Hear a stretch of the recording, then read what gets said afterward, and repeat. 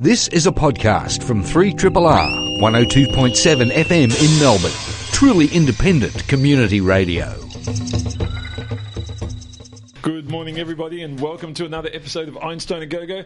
I'm Dr. Shane. I'm joined in the studio this morning in this lovely studio, although sadly not in the sunshine of Melbourne, by Dr. Diani. Good morning. Good morning, Dr. Shane. How you going? You well? I'm well. I'm mostly recovered from, I think, the cold from hell, which it's just been a terrible lurgy, whatever it is going around. Yeah, a lot of people are getting it.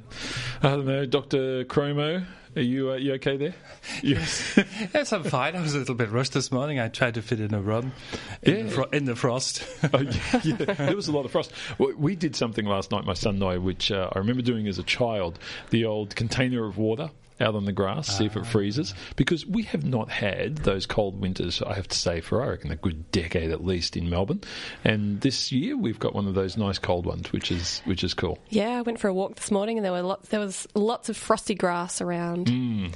So we froze the tub of water. It was cool. How thick did it get?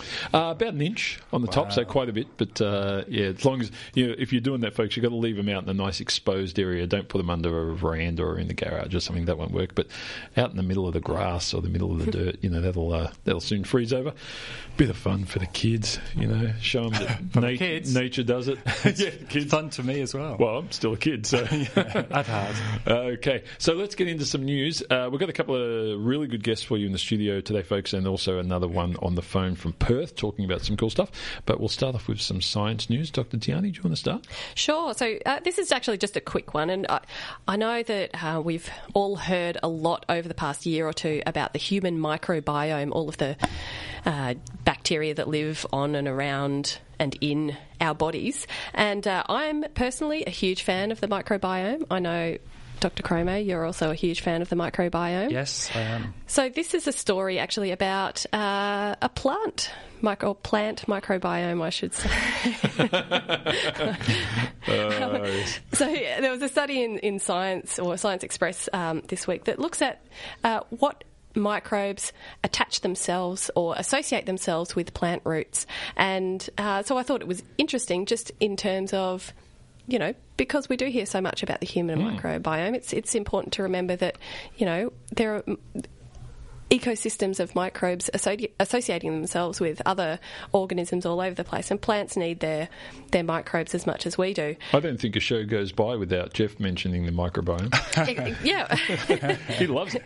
Oh, it's a huge area of research. So anyway, a group in America looked at what might be controlling what bacteria, because obviously soil is full of microbes, it's full of bacteria, full of fungi, but if you look really close to the roots, it's a very defined community that lives there. So what might be controlling this? And they looked at a plant hormone called salicylic acid, which you'll probably all be familiar with as aspirin.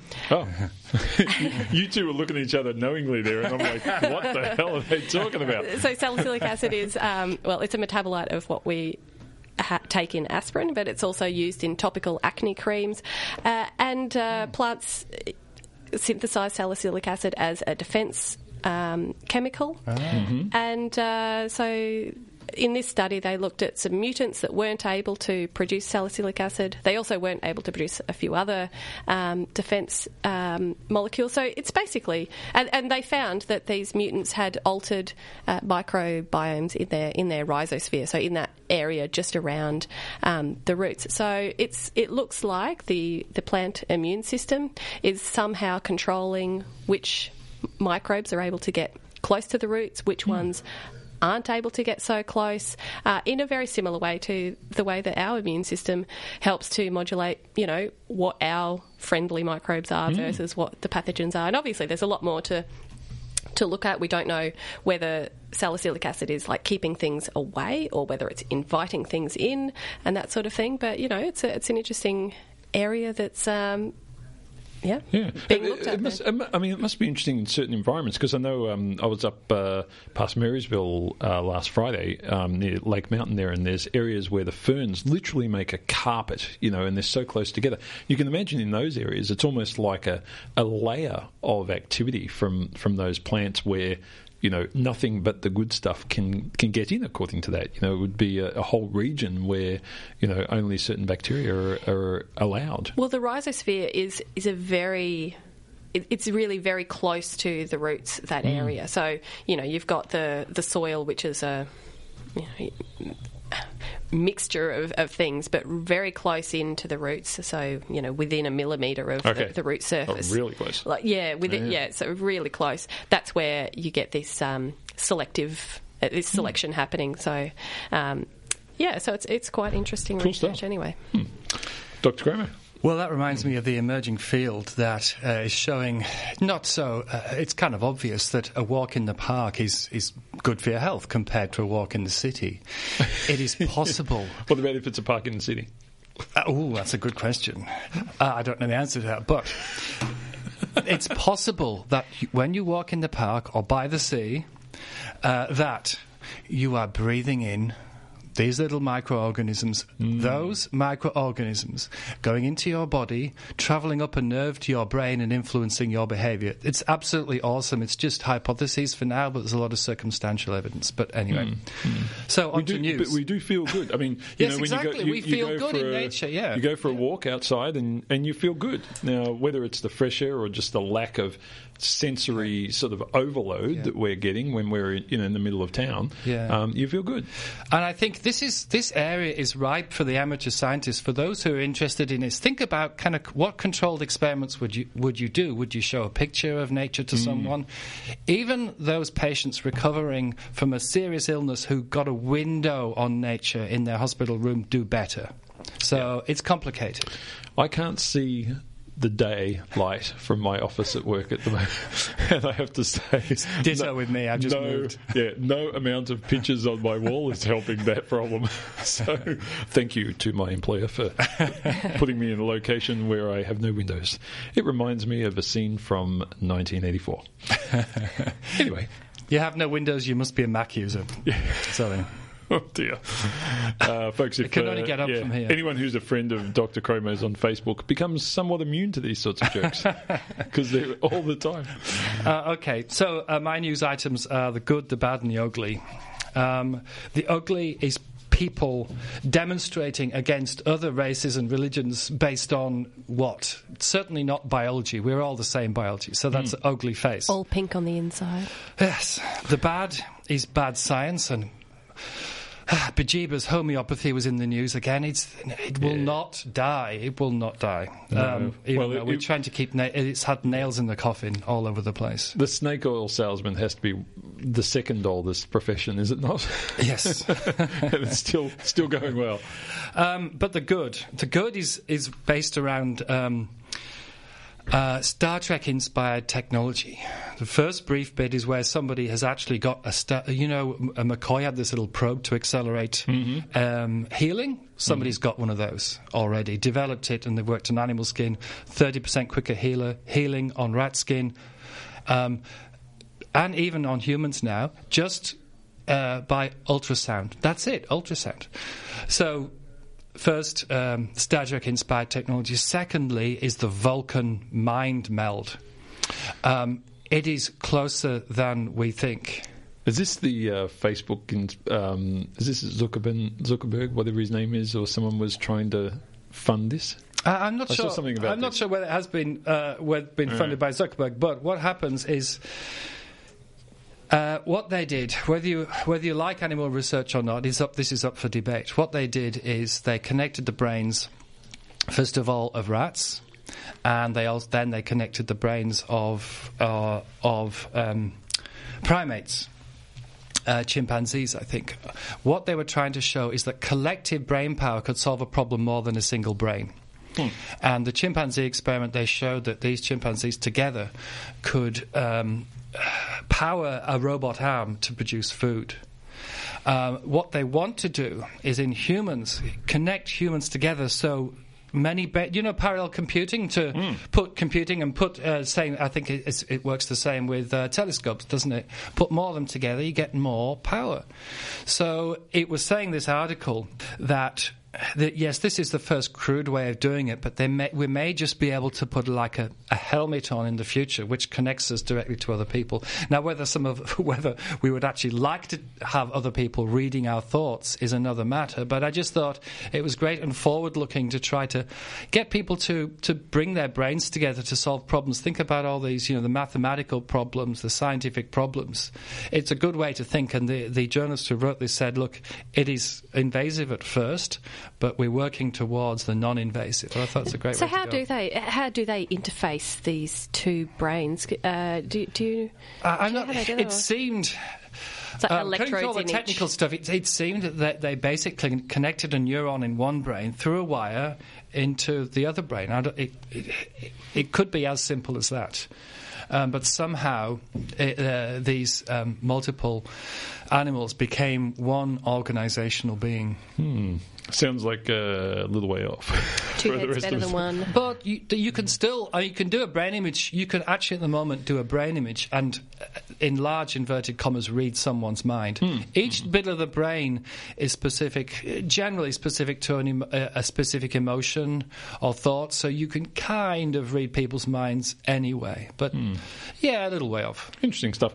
Well, maybe we can get some people to feel a degree of solidarity with their fellow humans. Yes, actually, it's a good... and if you could connect them up, it's not just about grunt processing power, but maybe understanding why some of us may feel certain ways about things like gay marriage and so forth, and might be enlightening. Yes, definitely. Yes, now, Dr. Downey's going to get pretty excited here because I'm going to mention Pluto. Time. Yeah, Stop my beating heart. She's bored to death by Pluto.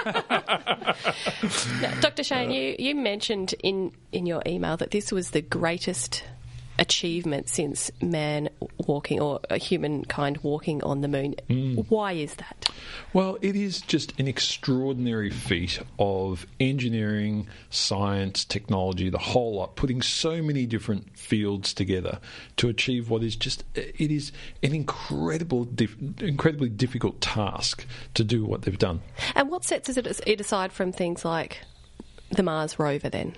Well, look, Mars is a relatively easy get into. I mean, Mars is hard. Don't sort of talk it the wrong way, but it is relatively easy. It's 2 years away, or at max, sort of 2 years away for us to get to. We've done it many times now successfully. There's been a few problems with it, but we've also we haven't got to a point, where we've sent probes out to Pluto before, because it's just so hard and it's so far away. I mean, it takes the signal 4.5 hours just to get back to us. So if, for example, the probe was to send us a signal that says, there seems to be this big sixth moon that we hadn't noticed before, it's kind of in the way, what should I do? We're going to hit it in 2 hours. That's bad luck because the round trip time is 9 hours, So, and maybe give NASA half an hour to work on the problem in the middle. So, this is hard stuff. This is real deep space stuff. And most people don't know that when the craft went past Pluto, it was at an altitude of, here to Los Angeles, Melbourne to Los Angeles, so pretty close to the surface, travelling at 50,000 kilometres per hour. I think the piece of information that astounded me was that it made the pass by within 72 seconds of when it was planned, which is pretty phenomenal for something that was kicked off, 9 years ago. It's amazing when you think about, I always thought, the physicists, the astrophysicists kind of worked out, with some degree of accuracy where the planets go and how fast it takes them to go around. But they know it exactly. Well, they how can do. You fire something off 6 years ago and know it's exactly going to arrive at a particular place in time and space? Well, one of the things that we're very good at is gravity, Newton's laws, general relativity. These things we know quite well. It's part of science that is actually, even though we may not understand gravity in its sort of most elemental basic form. sense, what causes it, but we do understand how to predict it and the way it works. And that actually is, has enabled this sort of program to be extraordinary success. And for those of you who've sort of watched some of the images coming in, and we've only seen like a tiny bit, the data's coming in at about a kilobyte a second, so it's pretty slow. But we've seen such a tiny bit. It'll be coming in over the next 6 months as the information downloaded. The thing that's amazing, the similar moment for me sort of watching some of this live during the week was the point when the New Horizons craft first contacted Earth again after the flyby, because it stopped transmitting during the flyby, so it focused just on recording data. But there's a pretty good chance, because no one knows what's in the Pluto system. It's there's 5 moons, there's potentially a lot of other material there. This craft is moving damn fast. You hit a small object at that speed, it's all over. And so it may have collected all that data, hit a small rock, and bang, we get nothing. And so there was this amazing period, if you were watching NASA TV live, where, the whole team, as you say, Dr. Downey, knew about when that first callback signal was to come in. And, the room just erupted when they got it, because it meant that not only had they knew they'd got there, because the incoming photos as they were approaching Pluto were, everyone was excited, they're pretty spectacular. But the real data comes as they go past. And they weren't going to know whether or not that was successful until much later. And so when it finally called home and said, hey, I'm okay. What I just and I've got some data sent back. That was just an amazing moment. And one of the things I found fascinating is on my phone I could watch the Deep Space Network in Madrid, which was the receiver at the time that was getting the data, and you could see straight away when the data started coming in from that particular craft. It's just amazing that anywhere in the world you could know pretty much within seconds what the people on the ground at NASA knew in terms of receiving that signal. And is Pluto and its system a worthy subject for all of this effort? Well, I think the actual cost of this mission is relatively low. So I saw a comparison the other day of one of the new football stadiums in the US, which was far greater than the Pluto mission, which I think is a good comparison. A bit scary, but this is something that is going to teach us more about planetary science and the way our planet evolved and so forth, and pretty much everything we've done, because Pluto is one of those objects that I suspect a lot of people thought they'd find this icy, crappy, boring rock. I put Mercury in that category of, boring, not much there. This is, it really isn't that interesting to look at.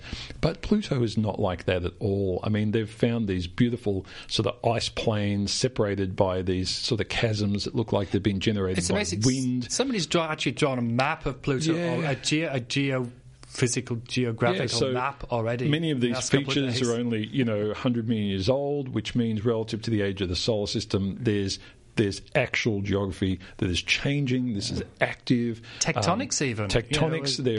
There is an atmosphere. It has just some amazing features. It's probably second to Earth, it's probably the next most interesting object in the solar system, I would say, personally. Keep in mind that some of the moons of Jupiter and Saturn are really interesting and dynamic, but that's because the gravitational fields of those big planets keeps them warm and keeps them moving. Okay. Pluto doesn't have that. So this is Pluto's own activity that we're seeing, which is quite extraordinary. Yeah. I have a technical question. I know, we know what's in stars because the way that they shine and the wavelengths. But how do we know what elements are on Pluto if it's not a star? It was a map of here. There's a bit more frozen methane here, frozen carbon monoxide here. How do we know that? It's very simple. If you can see it, it means light is either coming from it or reflecting off it.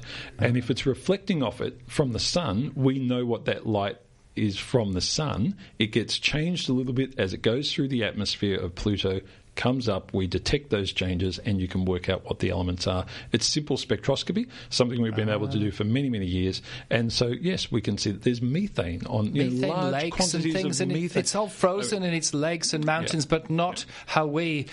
It's like a parallel universe, but it's our universe. Extraordinary. Yeah. Everything's made out of something different but familiar. So it's just the beginning, folks. There's going to be massive amounts of data coming in over the weeks. I'll be putting it all up on our Facebook site. Very excited. Dr. Tiani's getting more excited by the minute. I can tell by the look on their face. 3 Triple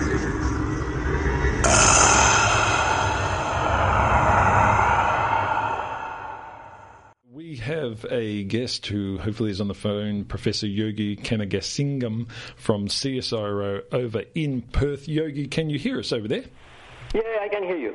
Now, you're working on some really interesting sort of remote technology with regards to offering eye exams to people in rural and remote areas. Tell us, first of all, are people in these areas not able to access normal eye exams routinely at the moment? Yeah, that is correct. Yeah, we targeted mainly very remote areas where there aren't any mobile coverage as well. So that is where we put the satellite dishes to reach out to the people who are otherwise underserved by eye care specialists. Yep. So give us an idea of what sort of technology you have to put in their locations. Obviously, you mentioned the satellite dish, but presumably there has to be some other equipment to test their eyes. Yes, exactly. I mean, as usual, we put some fundus cameras for imaging the back of the eye, retina, and also we have developed our own software system, telemedicine software system, so which is called Remote Eye. We put it in different locations. We train the people to use it to capture the images and send the data to a specialist in the cities to read the images. So who's the person using the equipment in the remote area? Is that sort of like a local general practitioner, or is it the community members themselves? No, it's mainly nurses and Aboriginal healthcare workers in these locations. They are the one who we train them to use. So they are only 2 days training, so they picked up very fast. Okay. And what sort of information is sent? Are you doing the city-based professionals looking at these things live, or is the data sort of captured and sent, and how does that work? It's not live. It's actually delayed. But we try to provide service diagnostic advice within 24 hours because the ophthalmologists are very busy. So that's why in the second phase we are actually including an automated reading of the images, so we can pick up those who really need treatment and surgery and then refer only those people to the ophthalmologist rather than everybody. So once someone has been diagnosed with a condition, say they, I don't know, might have glaucoma or something like that, and they get referred, do they then need to make the trip to a larger metropolitan city like Perth or?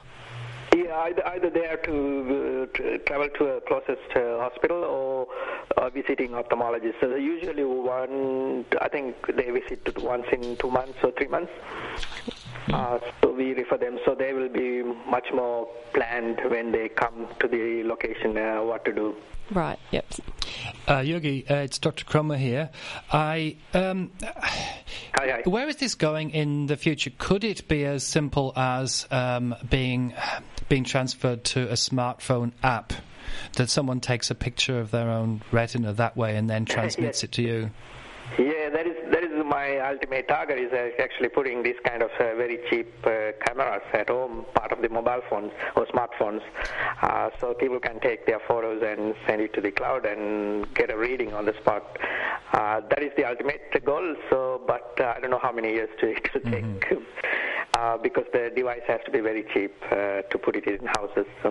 Because you not only you can check for eyes, you can check for other diseases as well, such as Alzheimer's, heart disease, stroke from the eye. So that is part of my research also. Yogi, my understanding is you've already looked at well over 1,000 patients, in particular from the Torres Strait Islands and southern Western Australia.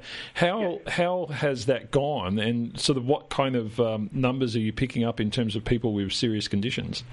Yeah, out of, I think we have seen 1,288 patients, and out of that, around 60 to 70 people actually had some sort of diabetic-related eye problems. Actually, the prevalence of diabetics is very high in Aboriginal communities. And out of the 60, about 8 people had severe eye problems. They could have gone blind if this service is not available. So it is pretty interesting. So, I mean, this seems to be sort of one half of the issue in one regard, in that you've got the diagnosis part done. But in terms of actually getting some of these people from these communities to a location where they can get the sort of care needed, is that being taken care of as well? Because I can imagine that's almost a bigger challenge. Yeah, that is actually the biggest challenge we had. Actually, you are correct. So what we did is we quickly, within 24 hours, we had to find them and provide the feedback and transfer them to the local hospitals. In Torres Strait Islands, we actually transferred a couple of patients to the Cairns Hospital because it was so serious. They had to get the laser treatment quickly. And in terms of next steps, I mean, how far up do you think this can be scaled? Can you get this to the point where the majority of rural communities across Australia are able to access this sort of facility? That is what I'm pushing for now. So actually, WA Health last week I heard that they have decided to roll out to many of the other towns in WA. So that is a first step. I think it's a great news, and I'm also trying in Queensland and other places like Darwin, Northern Territory as well. So we'll see how it goes. I think if we can roll out this service, that will be great. And also part of the NHMRC actually funded us as the next stage of research to develop automation for disease grading. So you can, as I mentioned earlier, you can pick up those who need treatment and surgery quickly and refer those patients, because most of the ophthalmologists are busy in the city areas, so they don't have time to read the images, and there's no fees for service for such kind of reading of images yet in Australia. So automation will make a big difference, I thought. Yogi, it looks like you've done something that you were talking about detection of other disorders. Something that sounds awesome but simple is your spice-infused eye test. Yes. Can you tell us a bit more about that? Yes, actually we used curcumin, which is found in turmeric,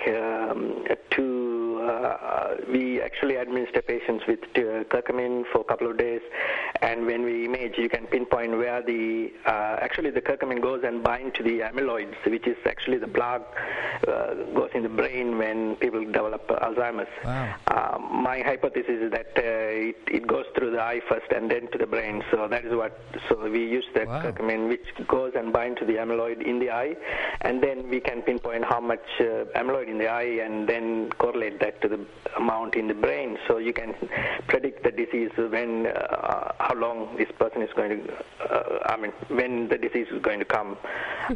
So we can predict actually 15 years in advance in that way. So. Oh, that's pretty cool. Very interesting stuff.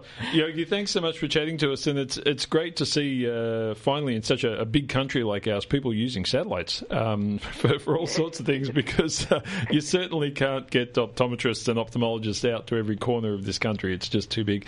So keep up the good work. We hope this program is expanded, because it sounds like you're already identifying a lot of patients that need support. So well done.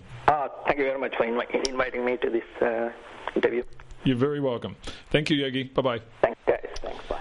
It's Professor Yogi Kanagasingam from CSIRO over in Perth, and doing some very interesting work there with remote communities and just helping to save sight. And I think it's just the beginning of and almost more there. important than, very important is the 70 or 80 people that he's diagnosed, but the 1,200 people who were told, no, you don't have to worry. You're okay. And we don't have to spend time sending you to a specialist. I mean, that's, a great efficiency. Yeah, no, it makes a big difference. And by the sounds of things, this can be scaled up pretty quickly. So that's good. You're on 3RRR. I'm Dr. Shane's the Science Joe. If you haven't heard us before, in the studio we have a couple of guests who I found on the street earlier this morning. One outside the Tullamarine Airport. Professor Mark Cook, who's from St Vincent's Hospital in the University of Melbourne. He works in epilepsy research and is a surgeon. Is that right? Neurologist. Yeah, I knew there was something wrong. It was on my page, but I don't remember giving you a scalpel. It's a scary prospect. And Professor David Tilley, who also works... Liley. Geez, I can't even read my own writing today. Works with Mark from Swinburne University from the Brain and Psychological Sciences Research Centre. How are you, gentlemen? No, not too good, bad. thanks. Right. Mark just got off a plane, so you're doing well. No, I'm good. You're good? 4 o'clock I'll be gone, but... What time zone are you in, out of interest? Or 14 hours behind. Oh, okay. Ooh, that's a bit rough. Now, we're going to talk about epilepsy and some of the diagnosis elements and treatment that you guys are involved with. David, I might start with you. In terms of diagnosis, what has been up until recently the sort of standard? What have we been doing in order to diagnose when someone has epilepsy? Because I suppose, as most people are aware or becoming more aware, there's a whole range of levels of epilepsy that you can get from mild to quite severe. Well, I guess that's so. I mean, Mark's probably the more authoritative person to talk about this, but I mean, our particular thing that we're doing at Swinburne, of course, is that we're very interested in the non-invasive assessment of epilepsy using magnetoencephalography and electroencephalography. So, I mean, I can really talk from that point of view. And so one of the big problems, I guess, with epilepsy, particularly focal epilepsy, that's localised to a particular part of the brain and that is drug resistant, is that how do you treat it? And so, the standard approach has been to put intracranial grids and sort of invasive grids and try and actually work out quite specifically where the epilepsy arises from. But of course, that's time-consuming, costly. And it's obviously restricted. Obviously you can't put grids over the whole brain. And so at Swinburne over the last 4 years we've had one of the only magnetoencephalographic devices in the Southern Hemisphere at our university, which is kind of unusual given the fact that we don't have a medical school there and we're not really at the moment formally affiliated with a hospital or anything. And so we originally got this piece of equipment for cognitive neuroscience research and stuff like that because we were hoping to get a better view into brain function. But it was always the intent at Swinburne to make sure that this magnetoencephalographic piece of equipment was actually available for the pre-surgical assessment and diagnosis of epilepsy. Now, and so you're going to have to say, what is a magnetoencephalogram? So magnetoencephalogram, this is truly an extraordinary device, and it's one of the. It basically measures the weak magnetic fields produced by the active brain, and so of course most people know that you can record electrical activity using electroencephalography with electrodes on the scalp and stuff like that. But what a lot of people don't know is that those currents that are generated in the brain can also produce weak magnetic fields, which can also be measured. But the measurement of those weak magnetic fields is a much, much, much, much more technically challenging task than measuring the electrical activity. And so the magnetoencephalogram basically measures these using quantum mechanical principles. And in fact, there was a guy called Brian Josephson who invented a thing called the Josephson junction when he was a graduate student in about the 1960s. And it was completely, at the time, seemed like a completely recondite, pointless kind of thing to actually do. But his principle actually, or this thing called the Josephson junction or the weak link, ultimately enabled us to measure these incredibly weak magnetic fields produced by the human brain. And to give you some idea about how weak these magnetic fields are, they're around about 1 million to 1 billion times weaker than the Earth's magnetic field. And that field's not that strong either. Sorry? The Earth's magnetic field is... compared to what we're measuring in the brain, it's very strong. Yeah. Are those fields changing rapidly in the brain? Oh, they are. So they change in the same time scale as the EEG. So you're looking at changing time scale in the order of milliseconds and things like this. So you can interrogate brain function in a way with MEG that you can't really do with functional magnetic resonance imaging, positron emission tomography, single photon emitted computer tomography, the advantage that MEG has over EEG is that you can get better spatial localization, which of course in the diagnosis of epilepsy, focal epilepsy, and the pre-surgical assessment of focal epilepsy is absolutely critical. Now, Mark, in terms of when we talk about non-invasive versus invasive diagnosis, I mean, what's the alternative to the magnetic imaging of the brain? Well, at the moment, we try and assess where seizures are coming from based on the clinical manifestations of the seizures, so that people's symptoms give us some rough idea where the event's coming from. And sometimes with PET scans or MRIs, we've got a rough idea where they're originating. But often we only have a crude localization. We're only able to say roughly where they're coming from. So we need something more precise. And then we put electrodes directly on the surface of the brain, or sometimes deep into the brain, to try and figure that out. David's set up at Swinburne's just revolutionised our work, because we can now localise these areas without doing anything near so invasive. Now, it might be suitable for absolutely everyone at the moment, but we've been using it to a tremendous level of success in patients who we would ordinarily have put grids in. or other invasive sets. So in terms of focal epilepsy, how big of a, I guess, lesion on the brain are we talking that can be causing the epilepsy? And then what's the kind of spatial resolution that you're getting with the MEG? Like, is it in the order of millimetres or centimetres? Like, how well are you able to say, okay, it's this particular part of the brain that is the problem? Well, I'll perhaps answer the first part. Sure. So they can be very, very small, so they can be a few millimetres in size, the areas that we're interested in, but most usually they're a few centimetres in area that we're interested in. And it depends a lot on the underlying pathology. But as to the resolution of the MEG, I'll leave that to David. Well, the MEG is very interesting. So it's not like... So with MEG, what you basically have to do is you record the MEG from sensors, and then what you do is you make inferences about where that activity that you've recorded from the sensors actually arises from in the brain.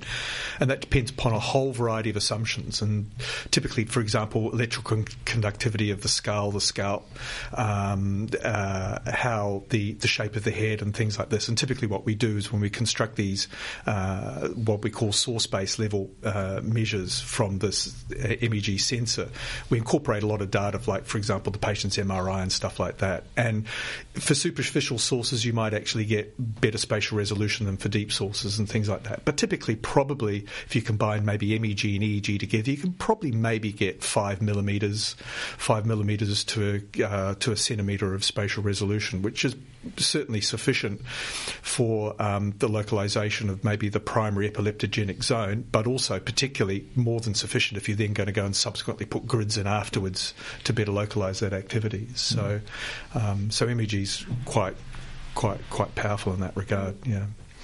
I'm just trying to get a handle on what type of brain lesions and how specific they are to epilepsy, because as I understand it, cerebral palsy also involves lesions to the brain.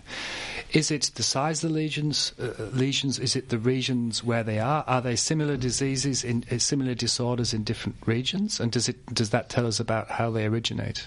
So anything that injures the surface of the brain can cause epilepsy, and certainly cerebral palsy also has multiple different causes, so that it could range from an injury through a blood vessel being blocked through developmental abnormalities of the brain produce cerebral palsy. But about a third of people with cerebral palsy also have seizures. But any structural abnormality affecting the surface of the brain can produce seizures, be it a scar or an injury or a tumour or a stroke, anything you like. And there are other ranges of causes too, genetic causes and metabolic abnormalities and so on. So epilepsy is really a symptom. But in the cases we're interested in finding for surgical treatment, generally there's an abnormality such as a developmental abnormality affecting one small area or a long-standing scar. How these actually produce the seizures, of course, is another show altogether. Is there an answer yet, or is that something we're still investigating? No. Yeah. Let's talk about seizures for a second, Mark, because I think this is something that we've discussed before on the program some time ago when you were last on. But there is quite a range of seizures, and the common view is the person, having the seizure on their side, sort of on the floor. But seizures can be just a person staring off into space, can't they? They're quite different. That's exactly right. So generalised convulsions where people collapse and shake are the sort that people are familiar with, and what people generally imagine is occurring when you talk about seizures, but they're relatively infrequent amongst adults, certainly with seizures, who are usually having minor episodes that last for 30 seconds to 2 minutes. They might get some warning when they start that represents the area of brain involved short-circuiting at the beginning. That might produce symptoms they're conscious of. And then the events go on to produce loss of awareness, where they lose contact with their environment. Now, that doesn't mean they collapse or go completely unconscious, but they're not quite themselves for a minute or two. And after that, they might be quite confused. Are the symptoms primarily of the mind in that sense, or are there other sort of physical symptoms? I mean, they lethargic, are they tired after a seizure? Are there a whole lot of other sort of impacts that occur for people who have these seizures? People sometimes aren't aware they've had a seizure, which can be a problem making the diagnosis. But often people feel a bit washed out or tired after them, certainly. Yeah. And how do you go about treating that range of seizures at the moment? I mean, we've discussed to some degree the issue of surgical implantations and so forth, but I can imagine there's a whole range of potential treatments. That's right. So medications have been the mainstay, obviously, and about 70% of people are adequately treated with medications that are available now. those with focal epilepsy, so there's still a third of patients who aren't treated adequately, and so we look to other new treatments and being able to use devices like MEG to localise where seizures come from might allow surgical treatment for some of these people. There's been a lot of interest recent times in dietary therapies. There are other new drugs. TMS, transcranial magnetic stimulation, has been used, and other forms of electrical stimulation are being explored as treatments. And there are devices which can be implanted into the brain to try and short-circuit the seizures as they're happening, a bit like with cardioreversion, where electric shocks are put to the heart when people have an arrhythmia. So the same sort of idea has been used in the brain, and there are devices available that do that at the moment. Now, we still have in the studio Professor Mark Cook and Professor David Lilley, and we're... Lively. At least I dropped the T. So, I mean, people, do you say Life of Riley? No. No, you say Life of Riley, don't you? Oh, there you go. So what's the big deal? Mark, Sorry, I need my brain scanned. Well, we brought you back this time. So yeah. Now, we were talking about ways of looking at the brain and looking at epilepsy and so forth. David, you mentioned all this interpretation that has to go on when you do these scans. How do you do that interpretation, given everyone's head is different? Everyone's skull, I assume, has a slightly different thickness. How do you pull that data out and get it? I mean, the way you do it, you construct your head models, and the first thing you do is it's complicated, but the first thing you have to do in MEG is that, unlike EEG, you have to be a little bit careful about head movement, because basically what you do is you're putting the head into kind of like a big hairdryer, and there's still a bit of space around the sort of the side, because you're not putting anything in direct contact with the head, and so of course the head can move. So first you have to actually measure the head position continuously, and then what you do is you use that to actually sort of kind of stabilise the frame of reference that you then use for the relationship of the senses to the brain. Then you ultimately have to make inferences about where the sources arise from. And so what we do typically is we use the patient's MRI scan to actually generate what's called a head model. And then what you basically do is you generate what's called a forward model. You basically assume that there are current sources in the brain, and then you basically ask the question is what kind of signal would that produce outside the brain, and then you basically invert that approach. And there's a whole complicated which I don't understand, sort of, variety of mathematical methods called inverse modelling methods, which you use to then go from the sensor level description to what's actually happening inside the brain. So mathematically, it's actually very, very complicated and computationally quite difficult, and which is probably one of the reasons why MEG hasn't been adopted as sort of as assiduously as it should be, because technically it's much more complicated, and the data analysis pipelines are much more complicated. So in the Southern Hemisphere, we have the only one at the moment that's the only MEG system that's been used in the treatment and diagnosis and management of epilepsy. It's extraordinary. Yeah. Now, Mark, in terms of data, I mean, this is where your work also comes in, and you're looking at, I think, last we spoke, it was about 70 terabytes of data collected from the brain on seizures, and then working out how to counteract that seizure. How do you counteract something happening in something as complex as the brain, even if David can tell you where? That's right. So we're very interested to be able to predict it, and that's what we spoke about last time. So we're still working around these sorts of problems. What we have learnt is that if you provide stimulation to the brain when a seizure's actually started, it's quite difficult to stop it. In some individuals, you can stop them very reliably, and sometimes it's a little more difficult. But you can't always do it as predictably as you'd anticipate. However, what we have learnt is that if you can stimulate before the seizure happens, then you've got a much better chance of preventing it occurring.